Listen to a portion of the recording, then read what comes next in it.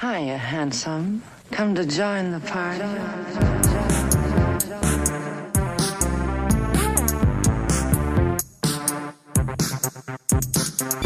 Hey, party people. Welcome to the Patrauma Party, where we jump off the stage to crowd surf and immediately eat shit. So grab your Nirvana tea and some ice for your face, and let's get into it. I'm your host, Remy Ramirez, and this week we're talking about feeling stuck. Feeling stuck can happen all over our lives. I mean, really anywhere in relationships, in jobs, where we live, within ourselves. I think it's something everyone experiences at some point. But I also think that for people who have survived trauma, especially childhood trauma, there's a way that our brains are sort of wired to feel stuck because we literally were stuck as children. We'll get into all that. But first, I'm so excited to welcome my guest this week. She's going to help us get some clarity around feeling stuck. Registered clinical counselor and psychotherapist, Zara Newcomb. Welcome to the show. Thank you for being here. Hey, Remy. It's so awesome to be here. I'm so excited and such a fan. So, yeah, this is one of my favorite topics to riff on, and I can't wait to get going with you. Yay. Well, I am thrilled to have you. To get us started, let's chat for a minute about your astrology. You are a Libra sun, Leo rising, Aries moon. So fire and air, which is such a fun combo. I also have fire and air in my top three, so I love this. Libra is a very balance seeking sign. It wants to see situations from every angle. In the tarot, Libra is represented by the justice card. So there's this sense of like wanting justice, wanting balance. They're gifted with diplomacy. So that's all really lovely in the work that you do. Leo rising is so cool. Leo leads from the heart, and your rising sign oversees how you interact with the outside world. So Leo rising brings a lot of passion and heart and generosity into their connections with the public and with the circles that they run in. And the Aries moon is just big. Like this is just such a big placement. There can be a lot of urgency with Aries, right? Like it's a fire sign, the most ambitious fire sign. So it wants to lead and be in control. And these are areas where Aries energy, kind of really excels, being a leader and taking the reins. But it's so interesting to me when Aries is in the moon placement because the moon oversees emotion. So you can have both the urgency of fiery Aries in the sense that emotions can come in hot or with this sense of urgency. And you also have the desire to lead and control the Aries like. So then that urgency can be met with this kind of like boss energy that can temper the intensity of the emotional reaction. I don't know if any of that resonates for you, but I feel like that dichotomy would make for a great therapist, someone who knows what those big emotions feel like, but also who can tap into a leadership role with those emotions. Is any of that relatable for you? I love that introduction, and I love that you bring astrology into this space. And it's interesting as you were speaking about this and kind of holding all of my signs. I was thinking about like Libra to me often shows up in the therapeutic space as the capacity to see many perspectives and to hold multiple truths and to be that diplomatic role. But then on the inside, like I always notice that I have like this like kind of like deep passion or like this desire to go to the depths and this emotional I think when I was younger and as a child, definitely like these really intense emotions. And so part of my own healing path has been about really connecting to that aspect of myself and not like demonizing it or demoralizing it, having it be part of like my power and my passion. And so the marriage of that like intensity, and then also the kind of space holder that I think Libra provides is, it's an interesting combination as a therapist, but I love how you bring that into this space. And I think, the Leo energies is interesting too. I think I surround myself with a lot of Leos. So there's like that draw to kind of be out in the world and to be adventurous and to like try new things and do new things and hold those experiences. Which also I think as a therapist is good too, because you're not afraid to go to the spaces that maybe some people might be afraid to go to. Like I think maybe that you could bring in some Scorpio energy there too, which I also have in other aspects of my chart. Where do you have Scorpio? I'm so curious. Mars, yeah.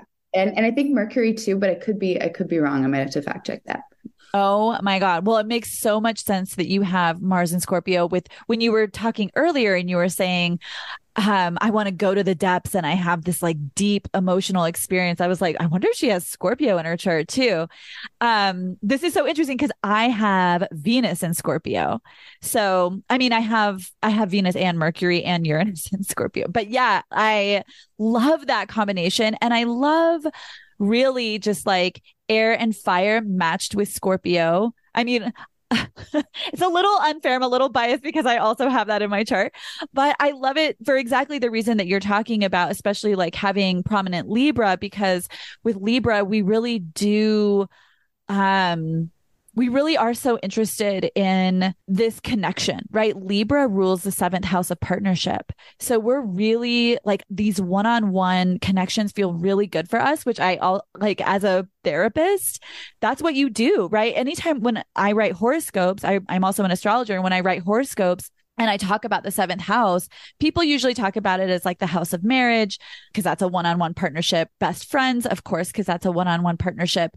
But I also always talk about therapists when I talk about the seventh house, because that's also a very important, very deep one-on-one partnership. So yeah, I love like bringing Libra into that, like having fire energy with Libra and then the Scorpio to go really deep. I think it's like such a beautiful therapeutic combo. So yeah, I'm so thrilled that you're here.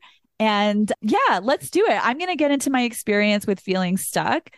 While I do that, feel free to jump in with thoughts, ideas, travel hacks, since you have that Leo rising, any important travel hacks you need us to know, or you can just chill out, order delivery, meditate, whatever. Either way, I'll turn some questions over to you at the end. How does that sound? Sounds amazing. Can't wait. Look, Bumble knows you're exhausted by dating. All the must not take yourself too seriously and 6'1" since that matters. And what do I even say other than, hey? Well, that's why they're introducing an all-new Bumble, with exciting features to make compatibility easier, starting the chat better, and dating safer. They've changed, so you don't have to. Download the new Bumble now. Cool. Okay, here we go. I'm sure I'm not going to blow any minds by saying this, but for those of us who grew up in abusive homes, unhappy homes, confusing homes, lonely homes, whatever it looked like, we were stuck. For me, I so clearly remember this feeling that I didn't know how to articulate and didn't articulate, maybe even until now. Maybe now is the first time I've ever talked about it. But it was like there was this weight on my chest. I think I was maybe 6 or 7 the first time I experienced it. And I would feel it when I would think about how I wanted to get out of my house. And then I would realize that there was no way out, right? Like I couldn't leave. It was just this heavy, oppressive feeling in my chest. So that was one of the first times that I can remember feeling stuck. And what's so funny about it is that I didn't really realize that that's what was happening. And of course, I didn't realize that that feeling was getting sort of hardwired into me, not just from those moments of wanting to leave, but also because there was just this air of stuckness in this family, this energy of stuckness.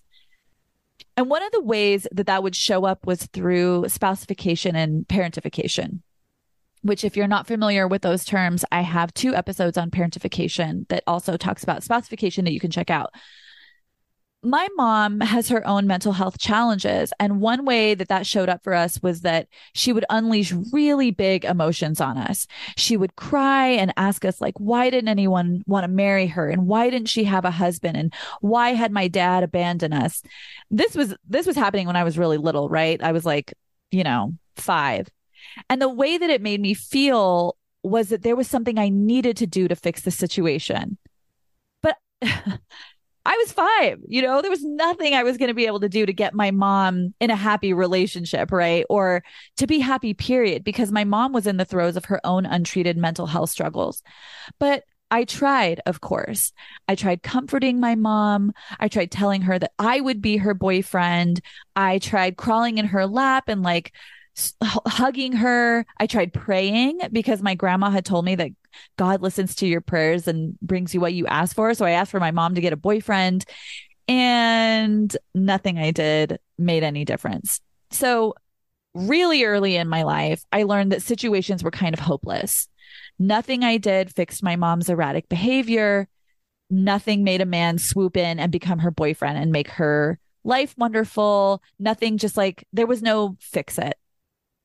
I remember in my teen years, my mom having a despair spiral, and she was just sobbing and saying, I'm never going to be okay. I'm never going to be okay. I'm never going to be okay. So just energetically growing up, there was a lot of feeling stuck in trying to fix what felt like an unfixable situation, which I think is how a lot of parentified and spouseified kids feel, or even just like abused kids, right? And also stuck in this kind of emotional prison where there was always depression and rage and unpredictable, scary reactions. And I think as a result of that, I came into adulthood feeling victimized a lot. And what I mean by that, like, I don't mean that I was always the victim of every situation. I mean that I would feel disempowered by situations all the time. I would just be like, well, there's nothing I can do. I can't do anything about this. And I would feel this tremendous powerlessness. It would show up for me in work scenarios a lot. I remember when I lived in San Francisco, I got a job waiting tables at this restaurant. And my boss was just a fucking emotional terrorizer. He was so fucking mean, and he would treat me so like verbally abusively, that I would park my car down the street from the restaurant 20 minutes before my shift started so that I could sob for 15 minutes and then take 5 minutes to put myself together. Like, I'd put on this Paul Simon song and then just sob with fear and dread because I knew my shift was about to be so awful. At the time, I was in Al-Anon, which is a 12-step program for the friends and family of alcoholics. And I remember my sponsor being so solution-oriented about it and just being like, can you get another job? Can you talk to him about it? Can you stand up to him? Can you like XYZ? Just putting options out. And I was like, no, I have to keep this job. I can't talk to him because he's so mean. I just have to like endure this, basically. I was committed to the situation, as bad as the situation was, because in certain ways, this wasn't really new for me. I hated it, but I was accustomed to powerlessness. And I was also accustomed to people screaming at me, right? I was miserable. I definitely wasn't numb to the situation. And I felt super stuck, but I was really blind to my own power to affect any change. It took me something like 15 months or something crazy to get a new job. And that only happened because my friend's sister was working at a restaurant that was hiring, and they told me about it. I could have been looking for a new job that whole time, but I just wasn't. I just stayed stuck. Years later, I moved to LA after I graduated fashion school, and I was squatting in the house that my mom's boyfriend was trying to sell. They had moved out of LA. So here I am. I'm squatting in this house because I can't find a job and I can't afford LA rent. But I was hustling so hard. I was applying to every design ad I found. I was taking bullshit jobs, like temp jobs, trying to make some money. I was cold calling design houses about jobs. I was just beside myself trying to get hired somewhere, and I was getting nowhere. This had been going on for months. I think at that point, this is like 6 months in, 6 months of busting my ass, doing everything I could think of and getting nowhere at all. And I remember having this full on meltdown in my car one day where I just started screaming at God. I was crying so hard, sobbing, just screaming, why aren't you helping me? I'm doing everything I know how to do, and you're giving me nothing, just like screaming at God. When I look back on that, I can see that I was deeply triggered in that moment. One, I was broke and was only doing okay because I was squatting for free in this house, and money stuff was such a trigger for me, especially back then. But also, part of my story around feeling stuck, and I've talked about this so many times on the pod, but it was this feeling of like God had everyone else's back, but not mine. Which, right, by the way, started with me praying for my mom to get a boyfriend and then it not happening. So I was freaking out about money, which is also about safety. And then I was also freaking out about feeling shunned by God or cast out or something, like unwanted, unsupported. By the way, my mom, as you can tell from the story, she did eventually get a boyfriend. It just took like 20 years. So it's a really stuck feeling to feel like you're in a paradigm where the entity in charge of the entire universe is actively working against you, right? So even though the situation was, I'm stuck because I can't get a job, which also makes me financially stuck, which makes me feel unsafe. The deeper stuckness was, I'm stuck in a world where God doesn't help me. So I'm on my own. And so I can't really succeed. Nothing I do works because I'm not one of God's chosen ones. That was what was really behind that meltdown that day. Zero trust in the process, right? Like none trust. What's interesting is that in retrospect, I actually eventually just took charge of that situation. I sat down and I was like, okay, I am flailing AF. I need to just pick a direction and go in it. So if I could work at any design house, where would it be? And then I just cold called, or I cold emailed, I guess, this designer I really liked and asked if they needed an intern, which they did. So they took me on and I worked for free for them for a while. And eventually they hired me. And that getting to that point just created this calm in me. Like now I had a purpose. I had money coming in, very little money, but it was like money. I had a routine. I wasn't doing this shitty temp job that I hated, where I was just like answering phones that made me feel like I had gone to fashion school for nothing. I was on a path that felt relevant to my passion. I was working towards something I wanted. And things really just unfolded from there. A couple years later, from that jumping off point, I got myself into a job that I was super excited about. That example was situational, but sometimes we feel stuck emotionally and in our thought patterns. The way that that's shown up for me most prominently has been in being single, which is also situational and also not. And I'll explain what I mean.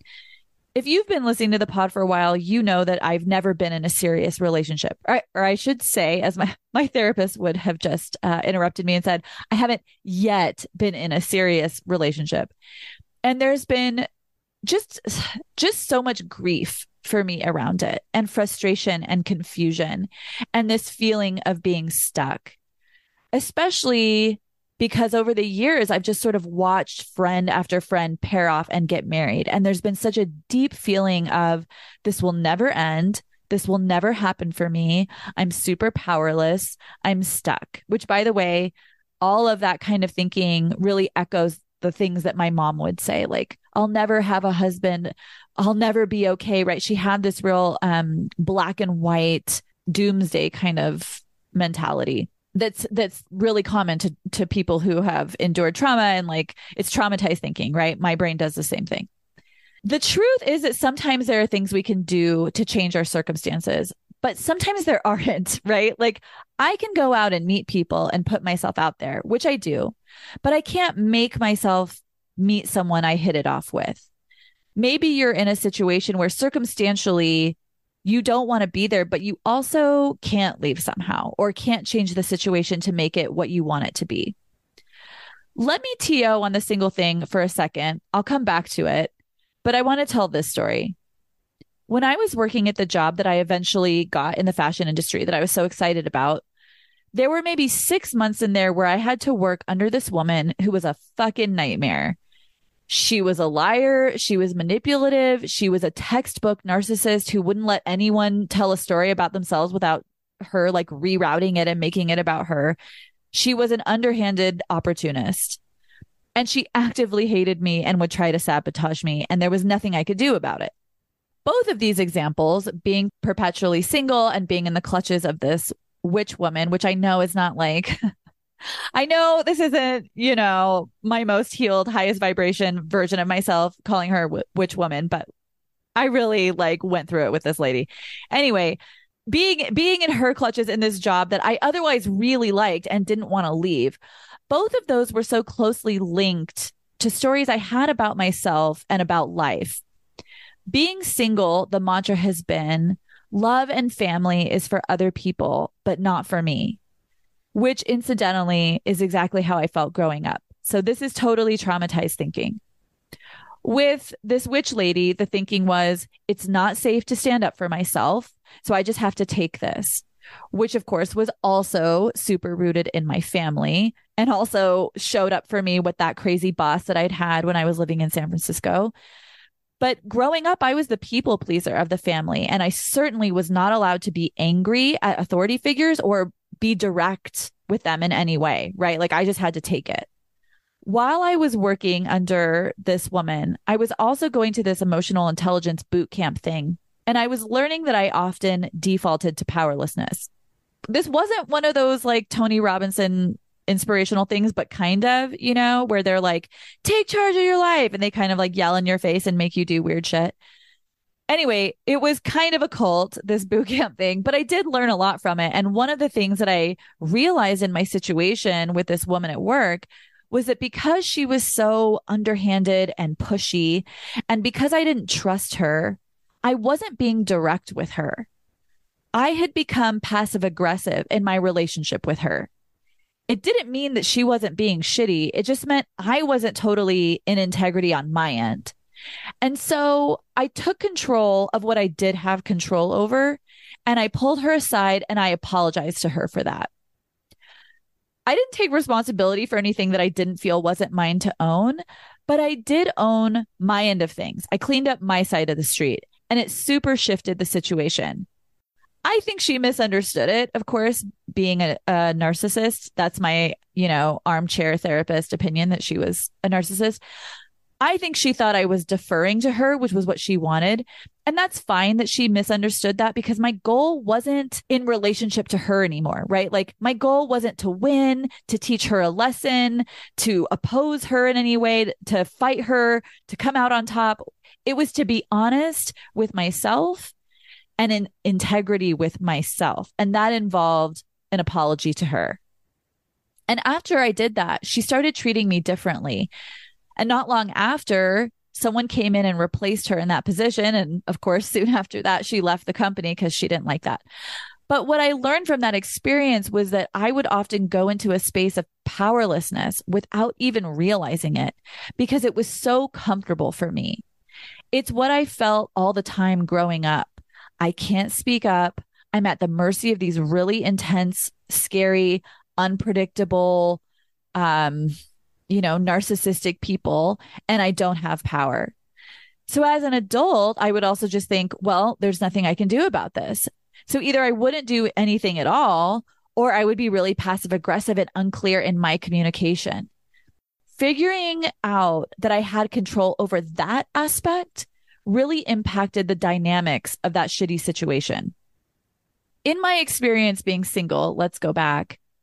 That one's a little different, because the thing I felt like I was fighting against was either God or like all men as a unit.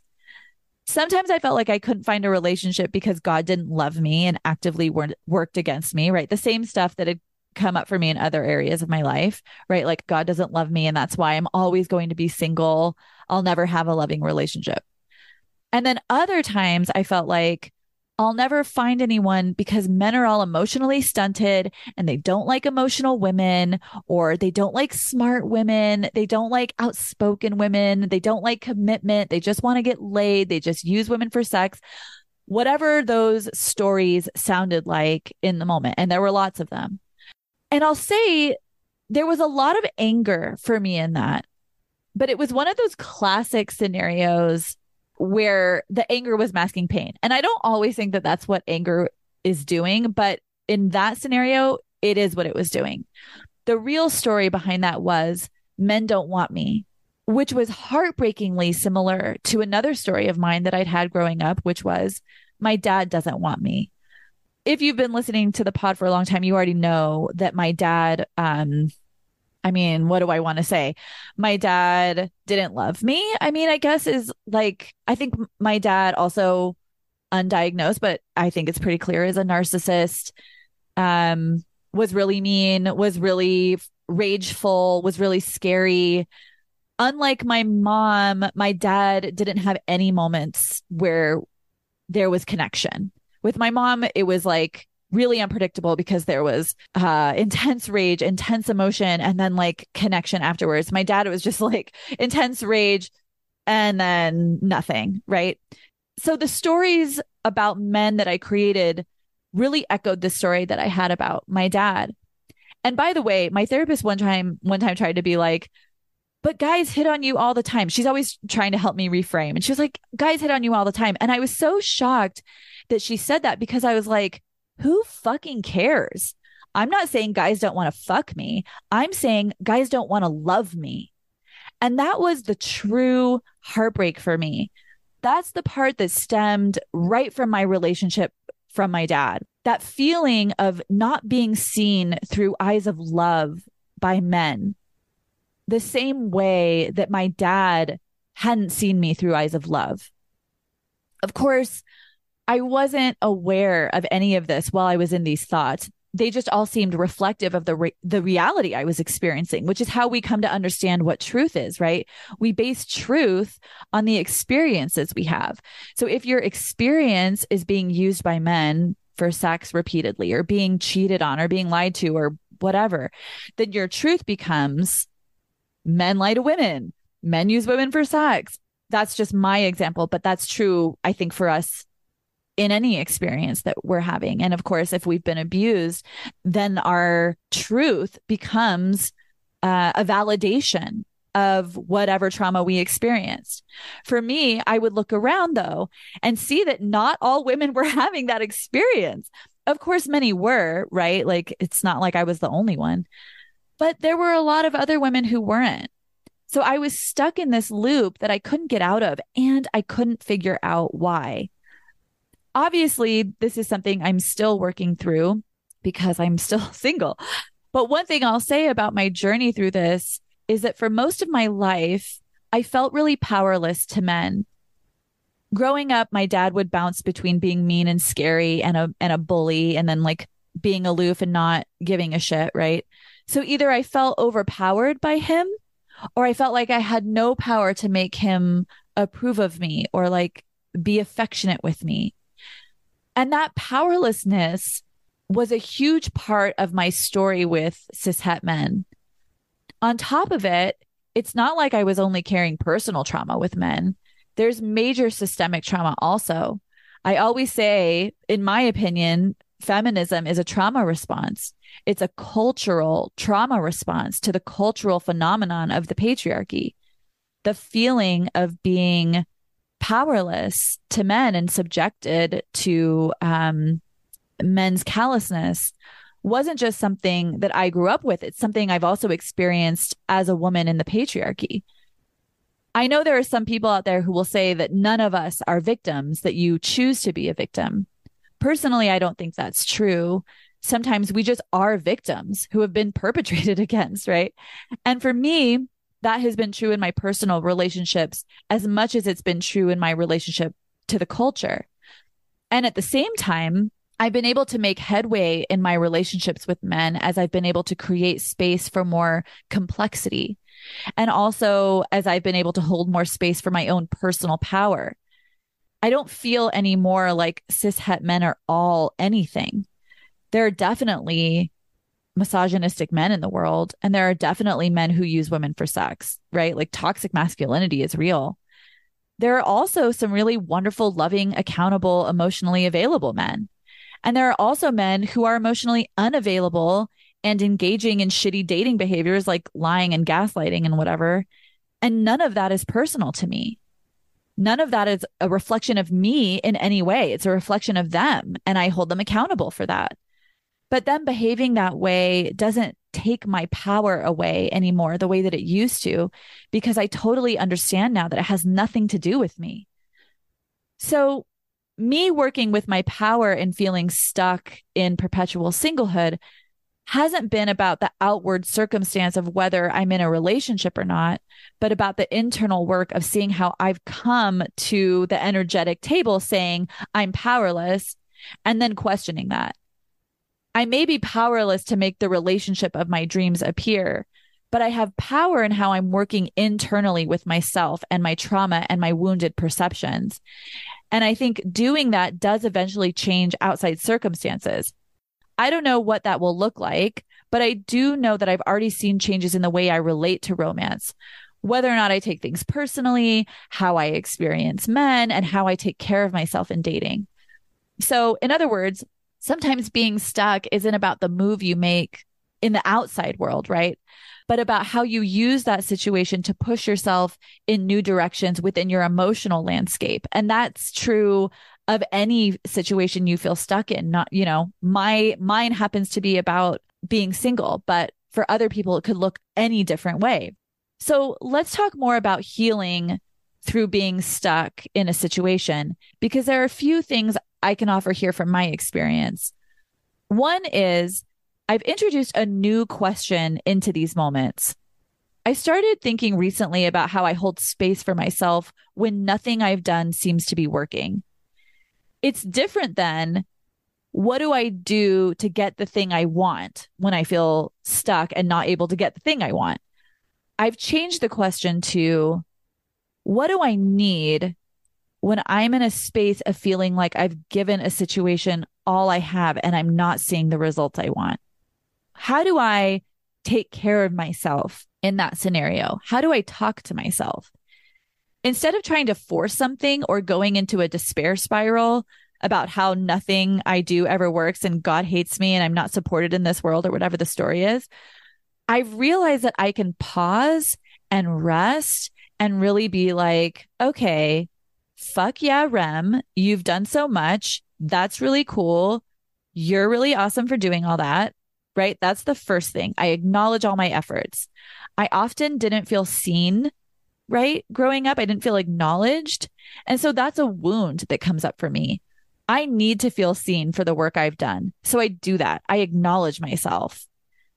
Another thing that I often need when I'm in that space is to have a talk with those voices that tell me that things aren't happening the way I want them to because the universe, God, whatever it is, doesn't love me and I'm unlucky and unloved. Your story might sound different. Maybe it's like, this is happening because no one wants me, or because I'm stupid, or because there's something wrong with me. Whatever the case, for me now, it's about becoming aware of those voices. I don't just grab their hand and like trot down the path with them anymore, because I realize now that they're just really young, wounded versions of myself that are still grieving the fact that I couldn't fix my mom and I didn't have the power to make the adults in my world okay. And I couldn't make them love me or be nice to me or calm down or whatever, right? I know that those little Remys are still in there like freaking out. So I can do things like put my hand over my heart and say, I hear you. I know this is scary for you. I know you feel despair. I know things haven't always worked out in the past, even when you tried really hard. And I know that that hurt you. What do you need right now?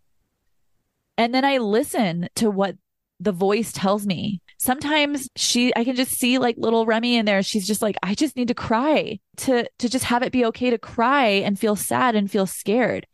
So I create that space and then inevitably I feel better, right? Like I can't even tell you the amount of times I've been like, it's cool. Everything's cool. And then I get in the shower and I'm like, it's not cool. And I just like let myself be not cool. I just cry it out. Another thing that helps sometimes is writing out a list of times when I've worked hard for something and it did pay off and I did get the exact thing I wanted, because those moments are real, right? Like they've happened in my life. But the scared, anxious child inside me needs to be seen and soothed for her anxiety and freak out and meltdown before I can try to reframe the situation for myself mentally. I need to address that core fear and anxiety first. So I'm not just on a hamster wheel of toxic positivity trying to be like, everything's fine. So I check in with her first, and then I can make that list after. The other thing I want to offer is a new thing I've been working with that a listener, a Pachama listener, shared with me. Shout out to Joanna for this wisdom that she shared, which can be applied to really any situation, but I've been using it in particular with this area of my life.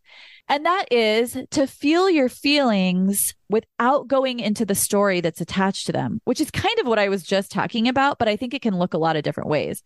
For me, I just love this idea of being like, okay, I hear the story. The story is that God doesn't love me and doesn't have my back, and therefore nothing I do will ever pay off and it'll never work, and I'm stuck forever in this. But I'm not going to go there. I'm just going to be in the feeling. And the feeling is grief, or the feeling is fear and anxiety, or the feeling is loneliness. Loneliness comes up for me a lot in these stuck scenarios. I mean, it comes up everywhere, but it comes up for me in the stuck scenario because I often feel abandoned by God, right? Like that was my big story, is I'm abandoned by God, and like I'm all alone in this world without support. So I can be in the feeling of loneliness and grief and intentionally cut ties with the story that means the universe has abandoned me, or I'll never get what I want. I can just let it go. And when I do that, I can focus in on soothing myself through that emotion in this moment. But if I'm in the story, then I'm nosediving into despair, because the story was created from a space of despair and powerlessness. And now I can actively choose not to engage with that. I can recognize that I was 5. I was 5 when I created that story for the first time.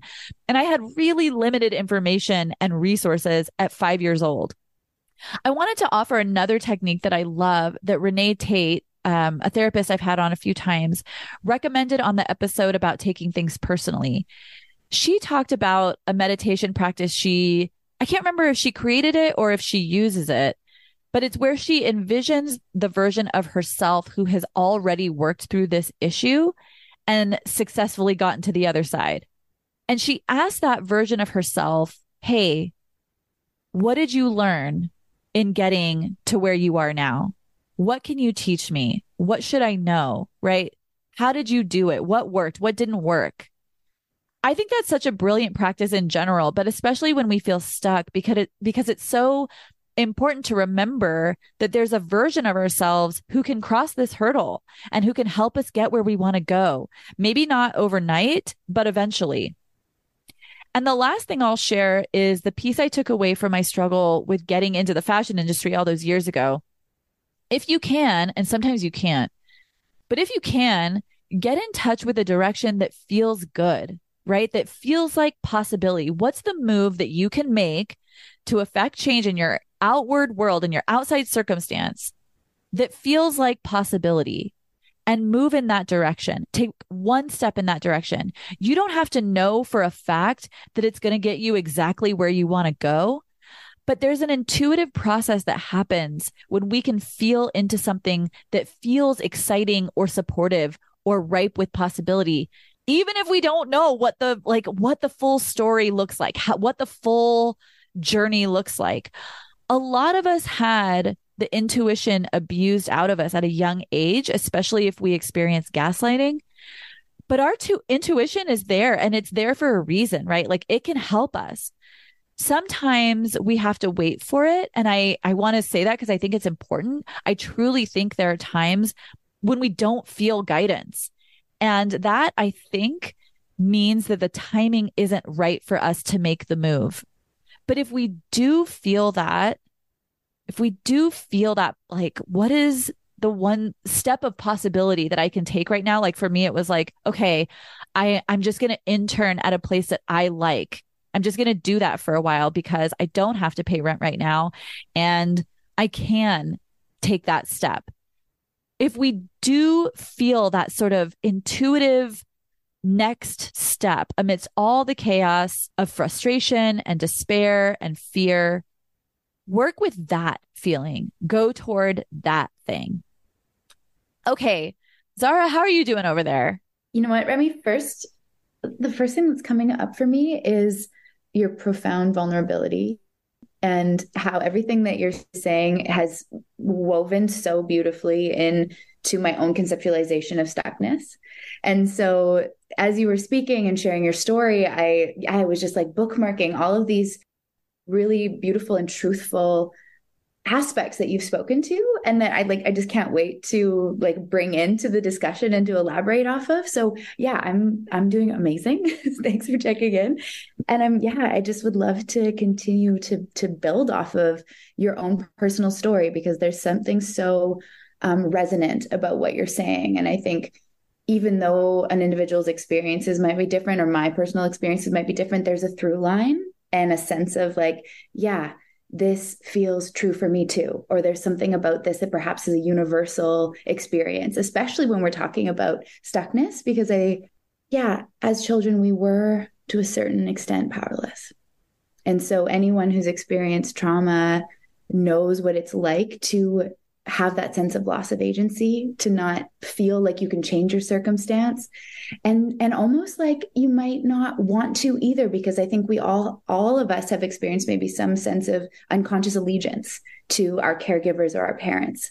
So if we were to break that mold or step out of the family dynamic, then we would actually be betraying what's there and where the love comes from in some way.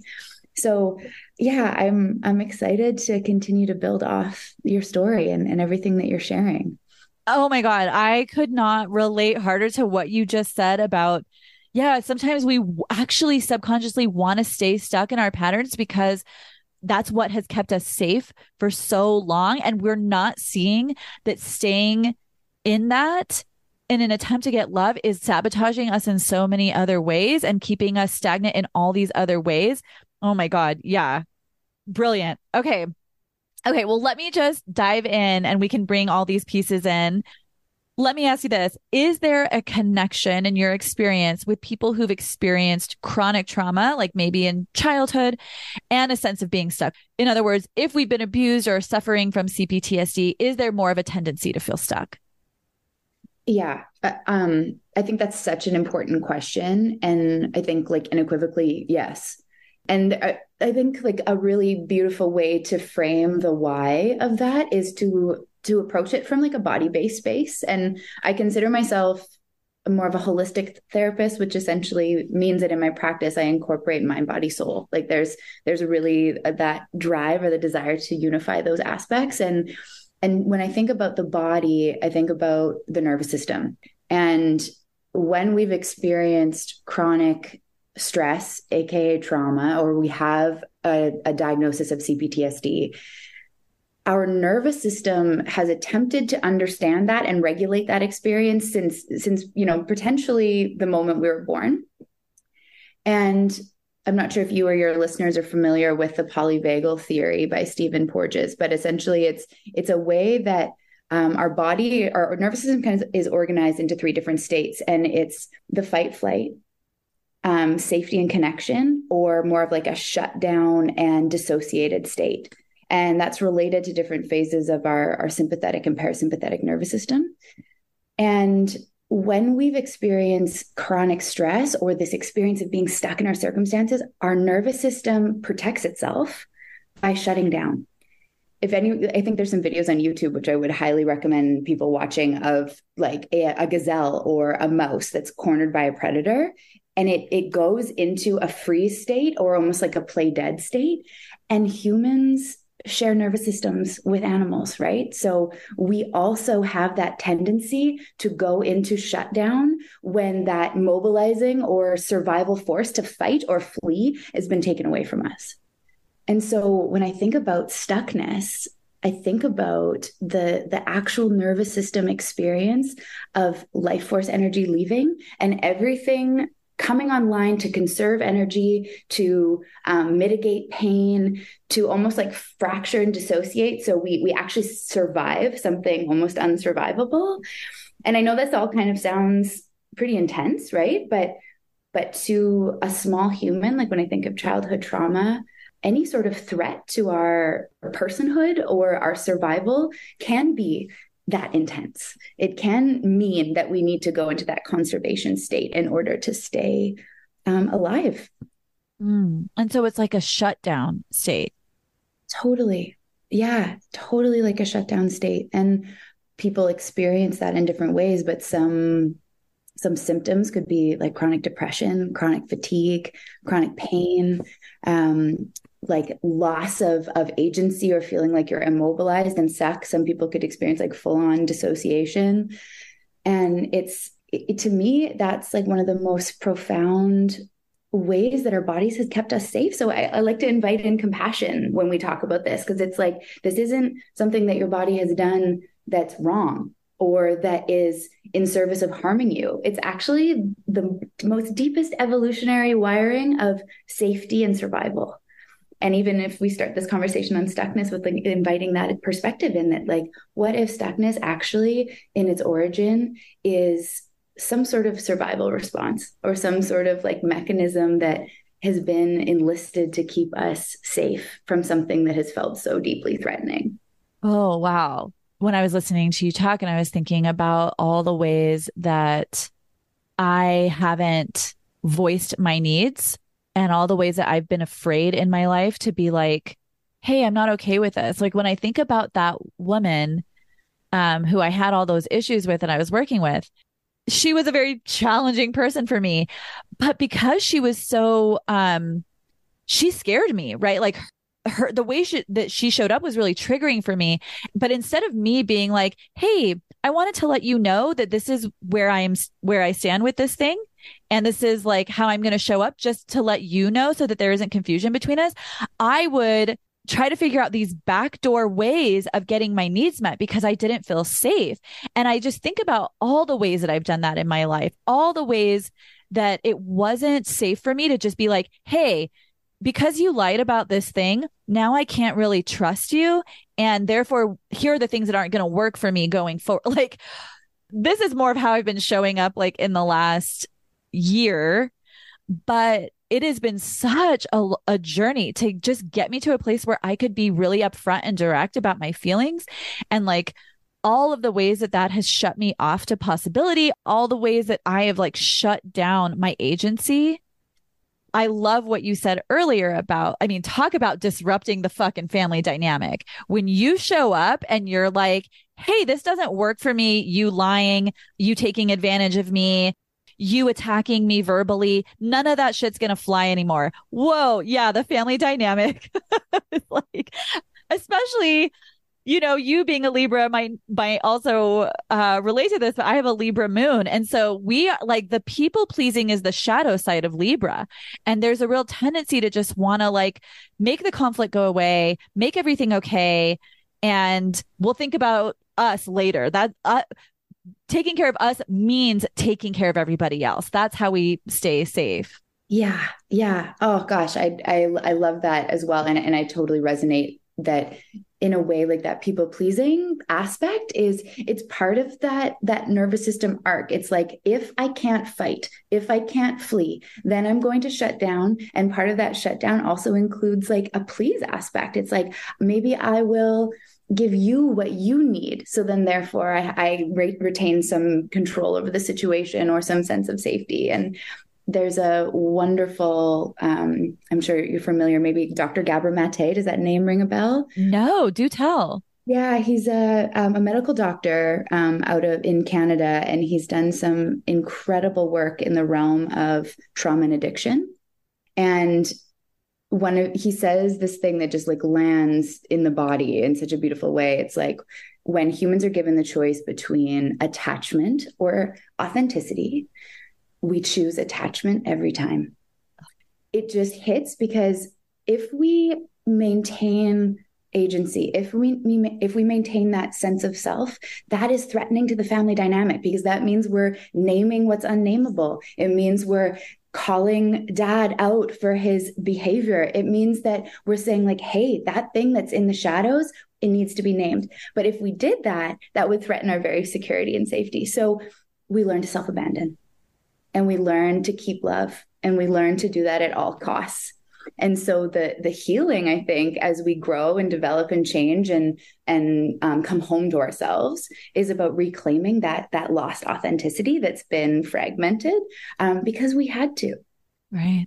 That's the piece that is so foundational to all trauma work. It's like, you had to in order to survive this thing that happened to you, or these many things that happened to you.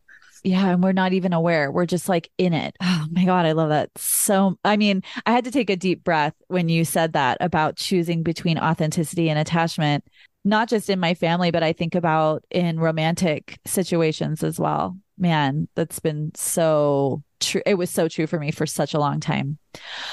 Let's say we're in a situation where we've done absolutely everything we can think of to try to like get ourselves where we want to be, but nothing's working. For many of us, that can cause our trauma brains to kick into high gear with despair. How can we show up for ourselves in a different way in those moments?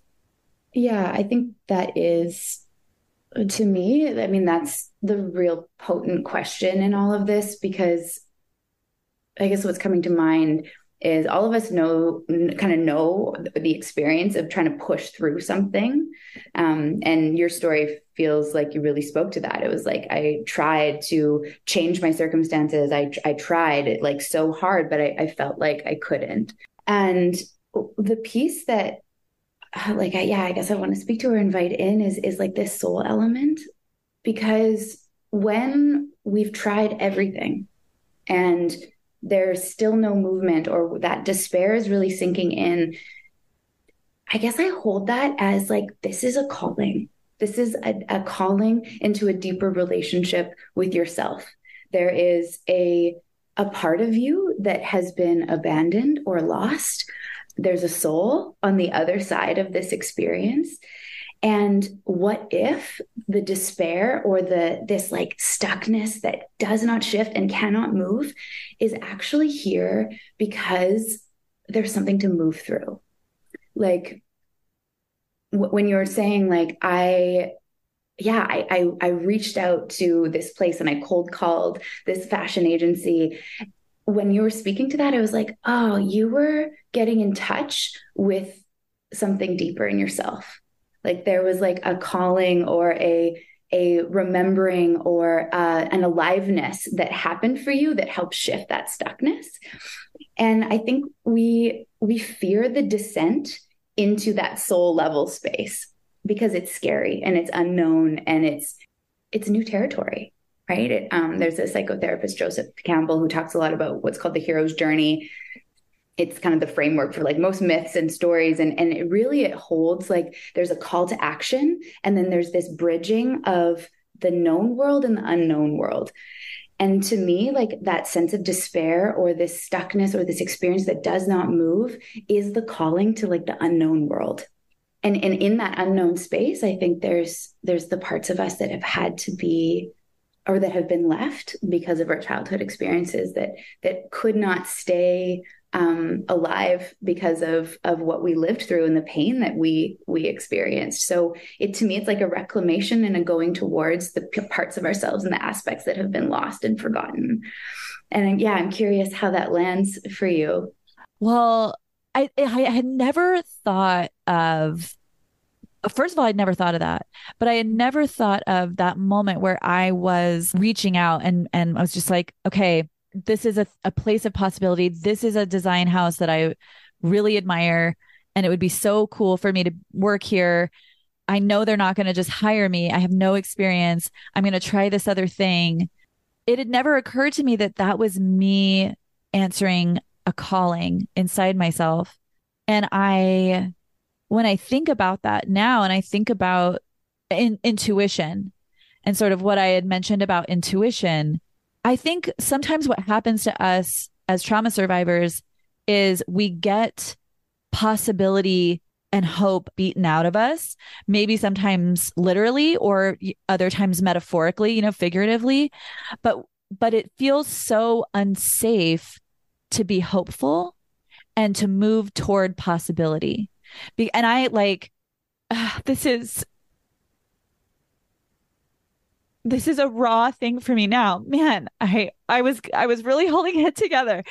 But it's something I've really tapped into recently is that, wow, I do have a lot of, I have a lot of fear around being hopeful and moving toward possibility, because there have been times in my life when I did that, and when I didn't, when it wasn't met, right, with like what I wanted, I went into such a space of despair. And that's like part of being resilient, right? When we're resilient, because we aren't super traumatized or we've worked through that trauma, when those deep disappointments happen, we can be like, collect ourselves, take a minute, go back into a space of hopefulness and try again.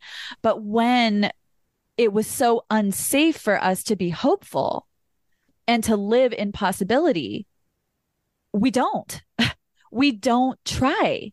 We don't get back up and think of we don't become solution oriented, and I know for me, like, this is something I've been working with my angels a lot, is that I keep telling them it needs to feel safer for me to hope. Like I need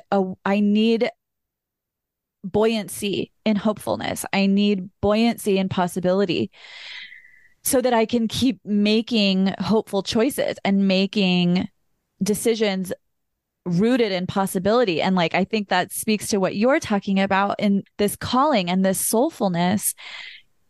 When I reached out to that company and was like, hey, could I just work for you for free then? That was a choice that was rooted in possibility. And it was a choice that was rooted in hopefulness.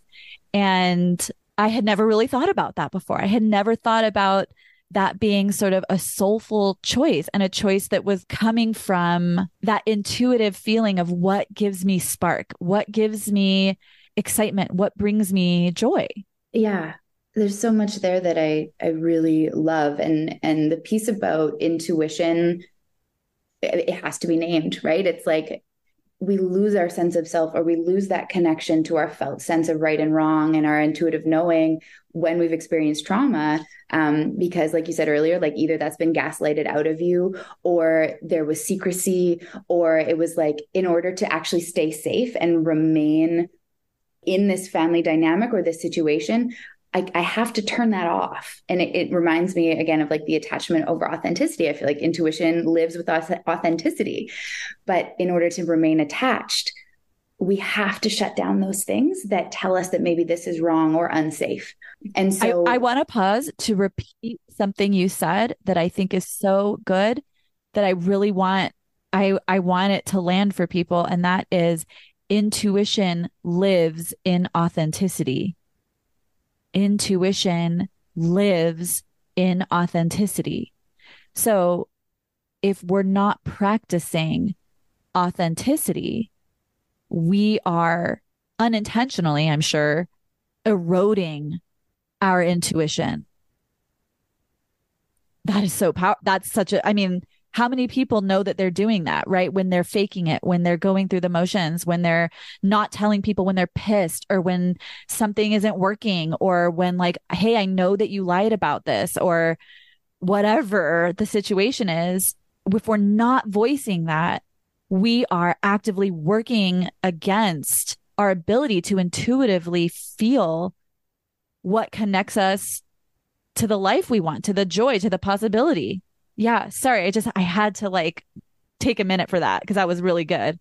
Yeah, no, I love that highlight. And I also maybe want to invite in compassion there. That's like, if you are actively people pleasing, or if you feel like you are still in that space of needing to, yeah, or like not feel like you can't listen, or you don't know where that intuition is, it's not one more thing that I think we have to do better or strive for. It's like in the natural unfolding and deep intelligence of the healing process. If our intention is to start to reconnect to the lost parts of ourselves or the abandoned parts of ourselves, that does come alive. It's like the spontaneous emergence of that felt sense and that intuition as we approach this healing work. So I think anyone who's experienced trauma, we already have those like negative schemas and negative core beliefs about ourselves. And to me, the trauma work is always about holding those with such grace and compassion, because it's like, these are the things you had to do to survive. And these behaviors and patterns and way of being are not about you not being enough. or feeling like you aren't living up to some other standard or ideal. It's like that authenticity piece will happen, will emerge as you continue to lean in and do that work. Yeah, it's like when I first got into any form of therapy, which wasn't therapy. I was in Al-Anon for a really long time before I went to therapy, but Al-Anon is like a sort of a form of therapy or whatever. But I remember my sponsor being like, you don't have to get an A+ in Al-Anon. Because I was like, I'm going to do all the things and I'm going to knock this shit out and I'm going to be really good at it and I'm going to heal. And she was like, this is something that will take time and you don't have, you're not in school. No one's grading you. But yeah, I love that because a lot of us do have that tendency to be like, I have to get an A+ in this. I have to do it perfectly. And yeah, you're right. It's not about you fucked this up. It's not that. It's like, let's bring this to our awareness, introduce this into our healing practice now. Like this is new information and it's so helpful. And yeah, you're not going to get it right the first time or maybe the second, third, fourth, fifth, it's like, man, I'm telling you, me getting away from people pleasing tendencies, it's taken so long to get me where I am. So yeah, I love that you brought that in. And I'm sorry, I cut you off. I wanted to say that. Yeah, no, it's so okay. And what I'm thinking about is you just that question about like when we've done everything and we still feel stuck, how do we hold that? How do we move through that? I'm playing off of something that you just brought in, which is like, what would it be like to get into a different relationship with stuckness? Like instead of it being this burden, this heavy powerlessness, despair soaked place, it's like, what about this is familiar to me? And what about this experience, this feeling is known? And maybe what even about this is comfortable? Like, how has this experience kept me safe in some way? How could this be framed like a call to a deeper relationship with myself?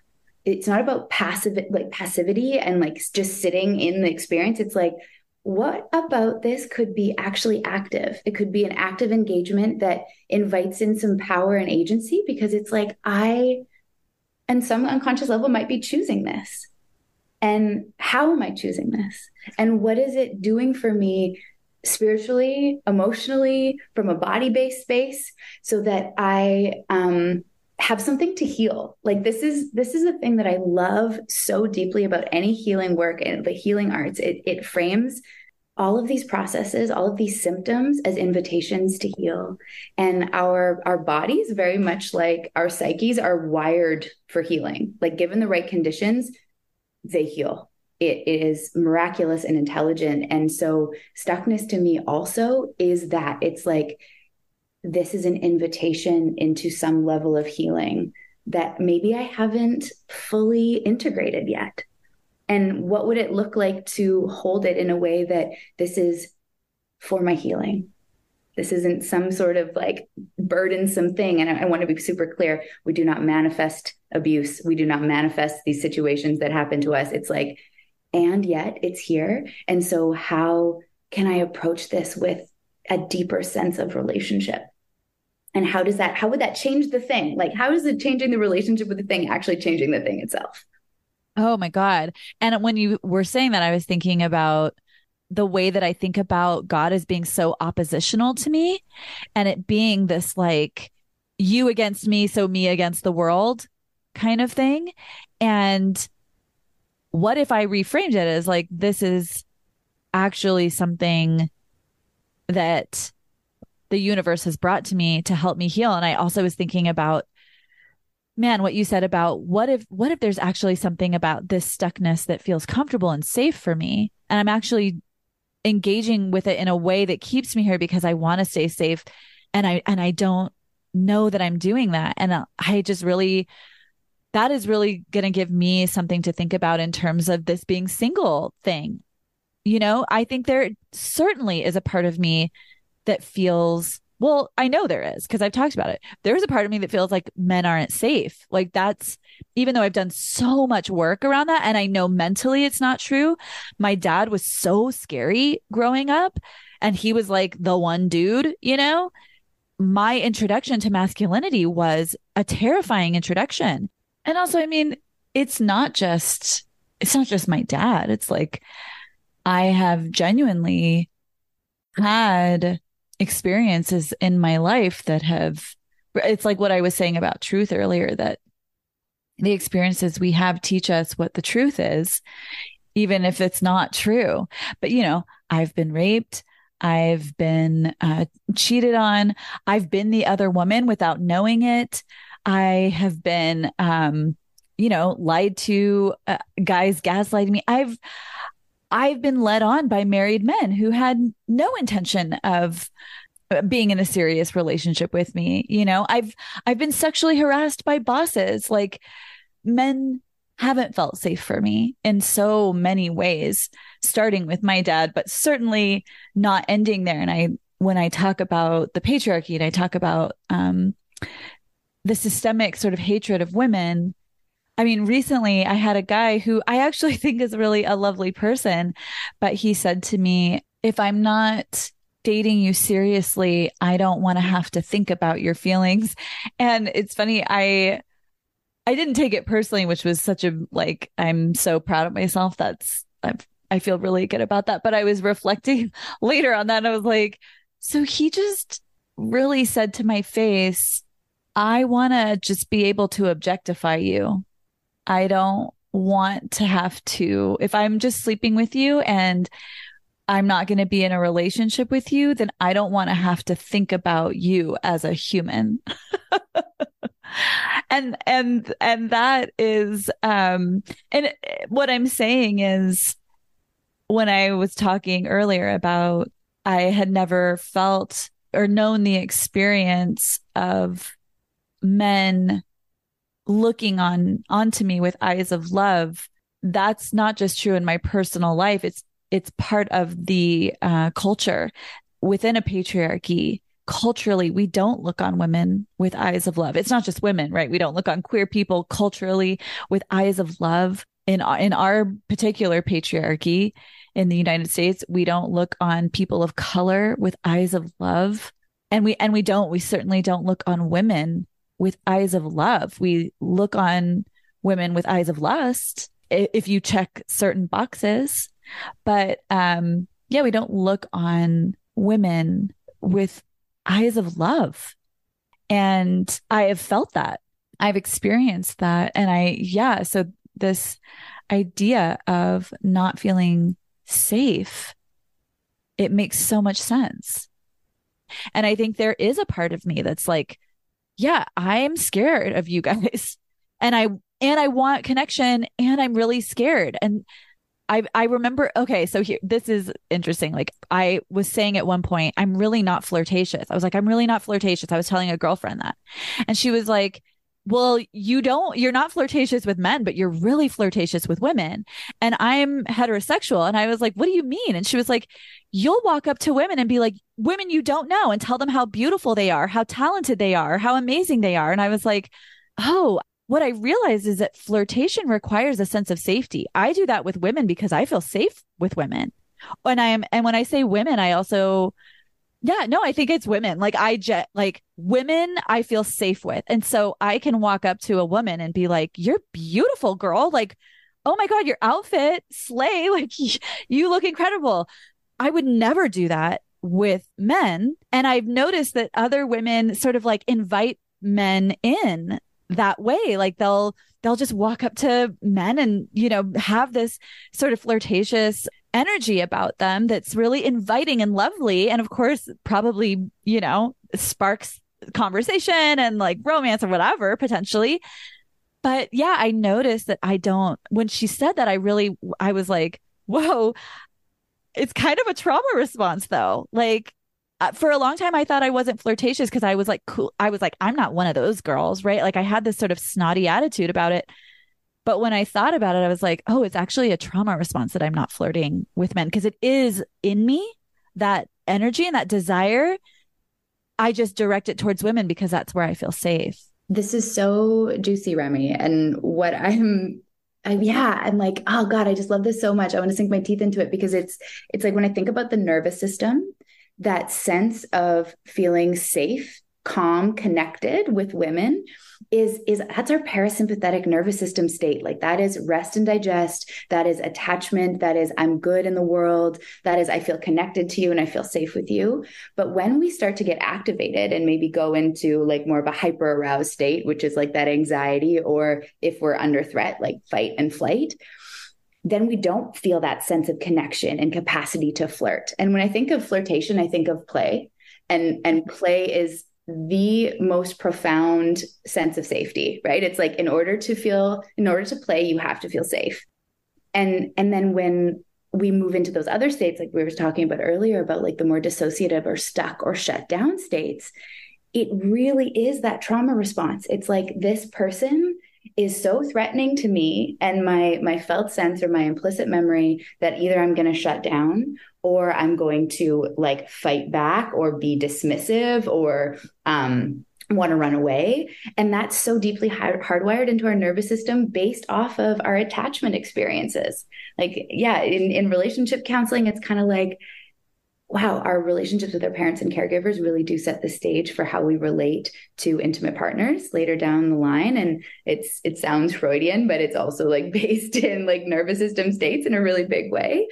So when you're saying like, yeah, I feel good with women, I feel safe with women, it's like, yeah, that's your body and your nervous system really landing in a parasympathetic state, in that safety, that connected, that calm. And so when I think of healing or like moving past that, it's like, we have to start to build that capacity to be with the discomfort and have disconfirming experiences, like being around people that maybe previously were threatening, but in this moment feel safe. And can I like really lean into that and bring awareness and intention towards that experience? Like, what is it like to feel safe in my body around a man? And can I bring more intention there or awareness there? And what is that like to be there? Like, it's such a tough experience because we're really rewiring pathways, like old pathways.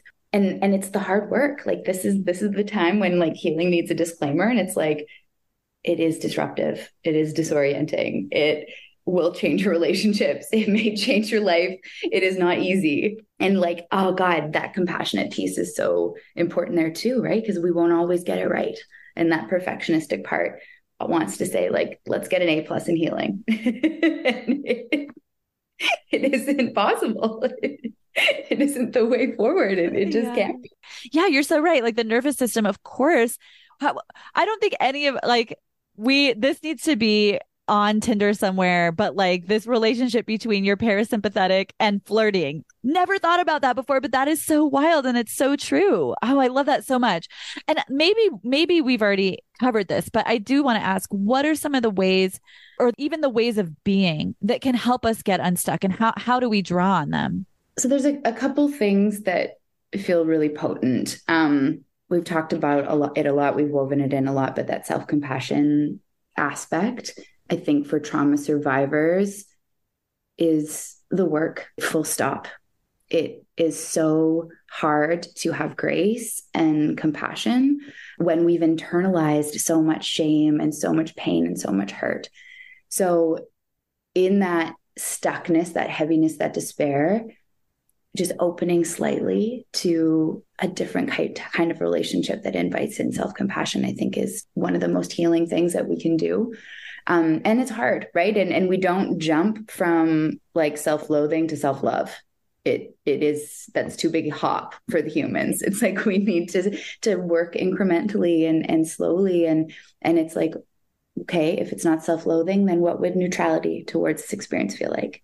And if it's edging beyond neutrality, what would acceptance feel like? And it's just so like that slow ladder climb.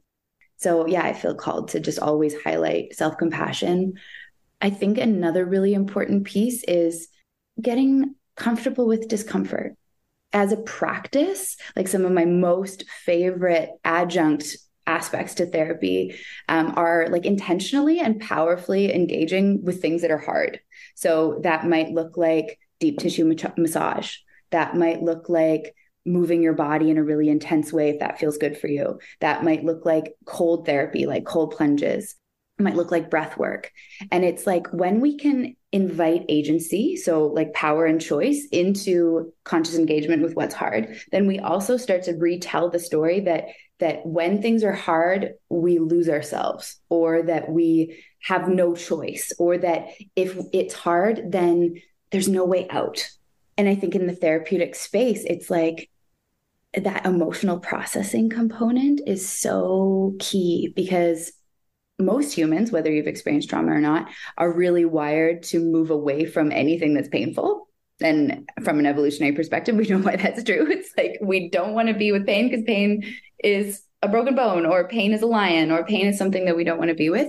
But in the healing space, we actually have to learn how to be with pain if we want to heal. And in thematic experiencing and some of the training that I have, there's a beautiful practice called pendulating or resourcing, which is when you are feeling dysregulated or in a state of stress and you can locate that in your body, instead of zeroing in on that space, see if you can locate something that feels like a space in your body that feels neutral or even pleasant to notice.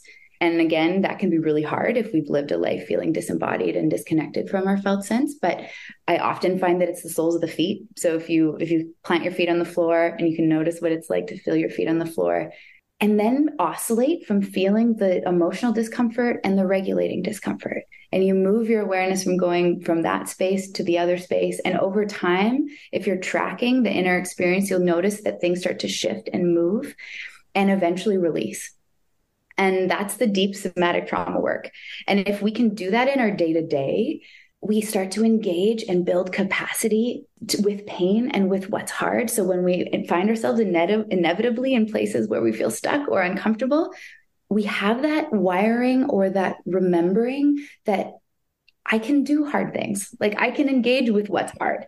And I actually experience myself in a different way, because when we're a child and it's hard and it's painful and we don't have that secure attachment and attuned other, it's incredibly overwhelming and destabilizing.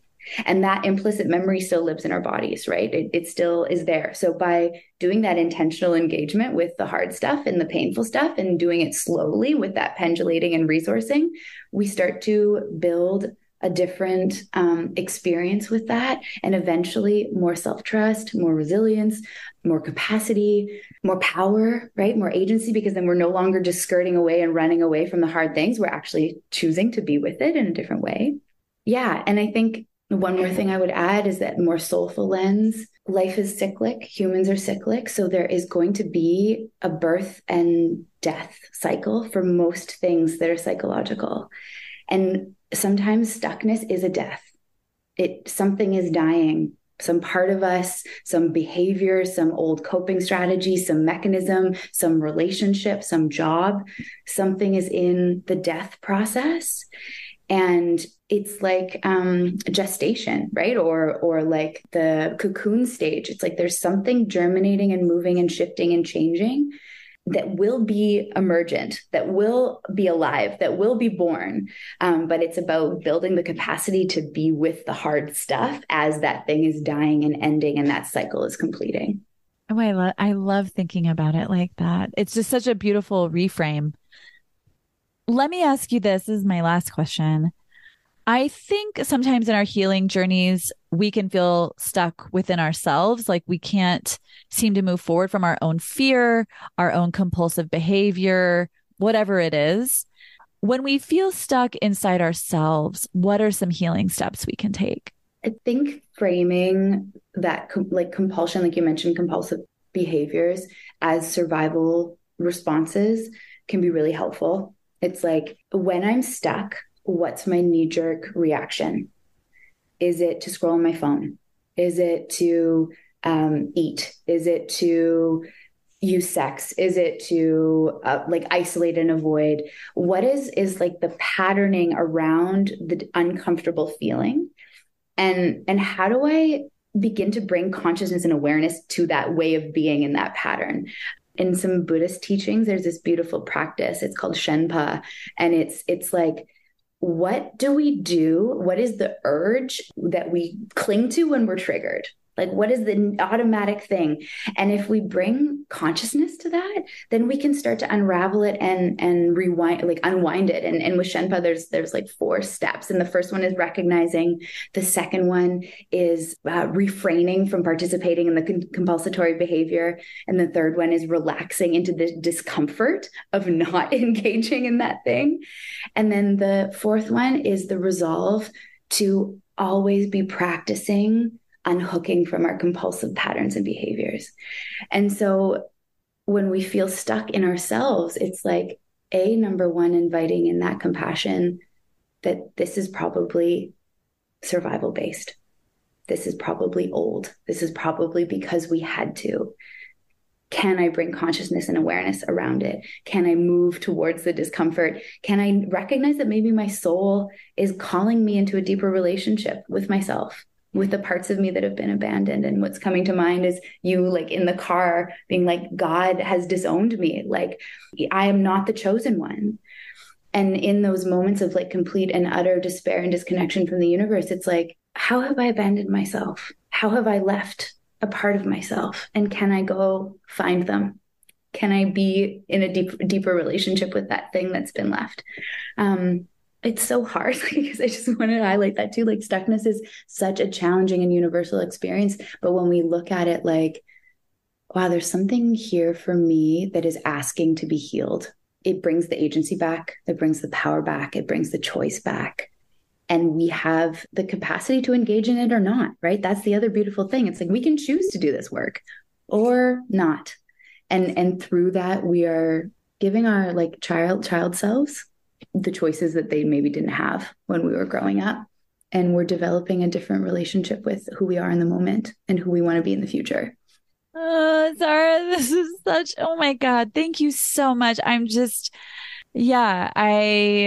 have truly learned so much just in the last 45 minutes chatting with you. And I can't thank you enough for coming on. I can't wait to share this episode with folks. I just think it's like such a beautiful episode.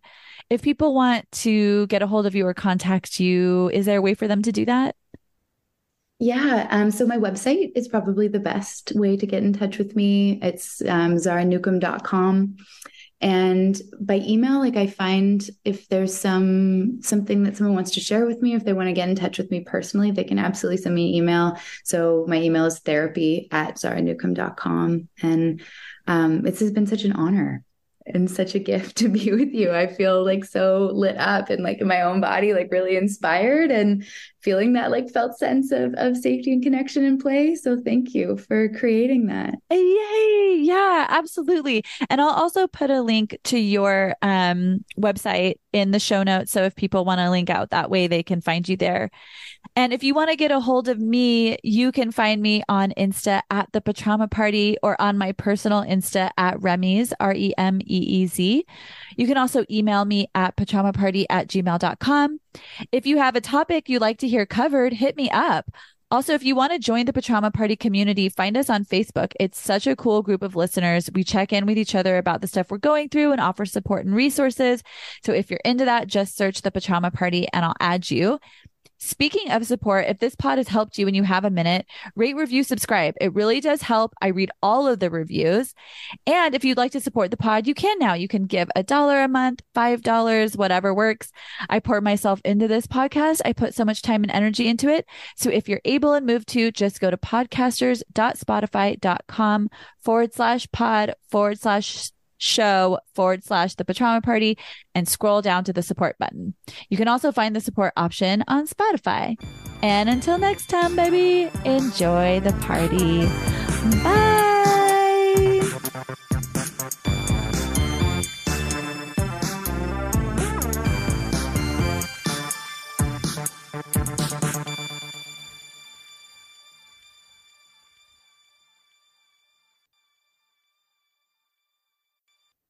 The information provided on this podcast is for informational purposes only. None of the material presented is intended to be a substitute for psychotherapy, counseling, professional medical advice, diagnosis, or treatment. If you need to speak with a professional, find one local to you and reach out directly.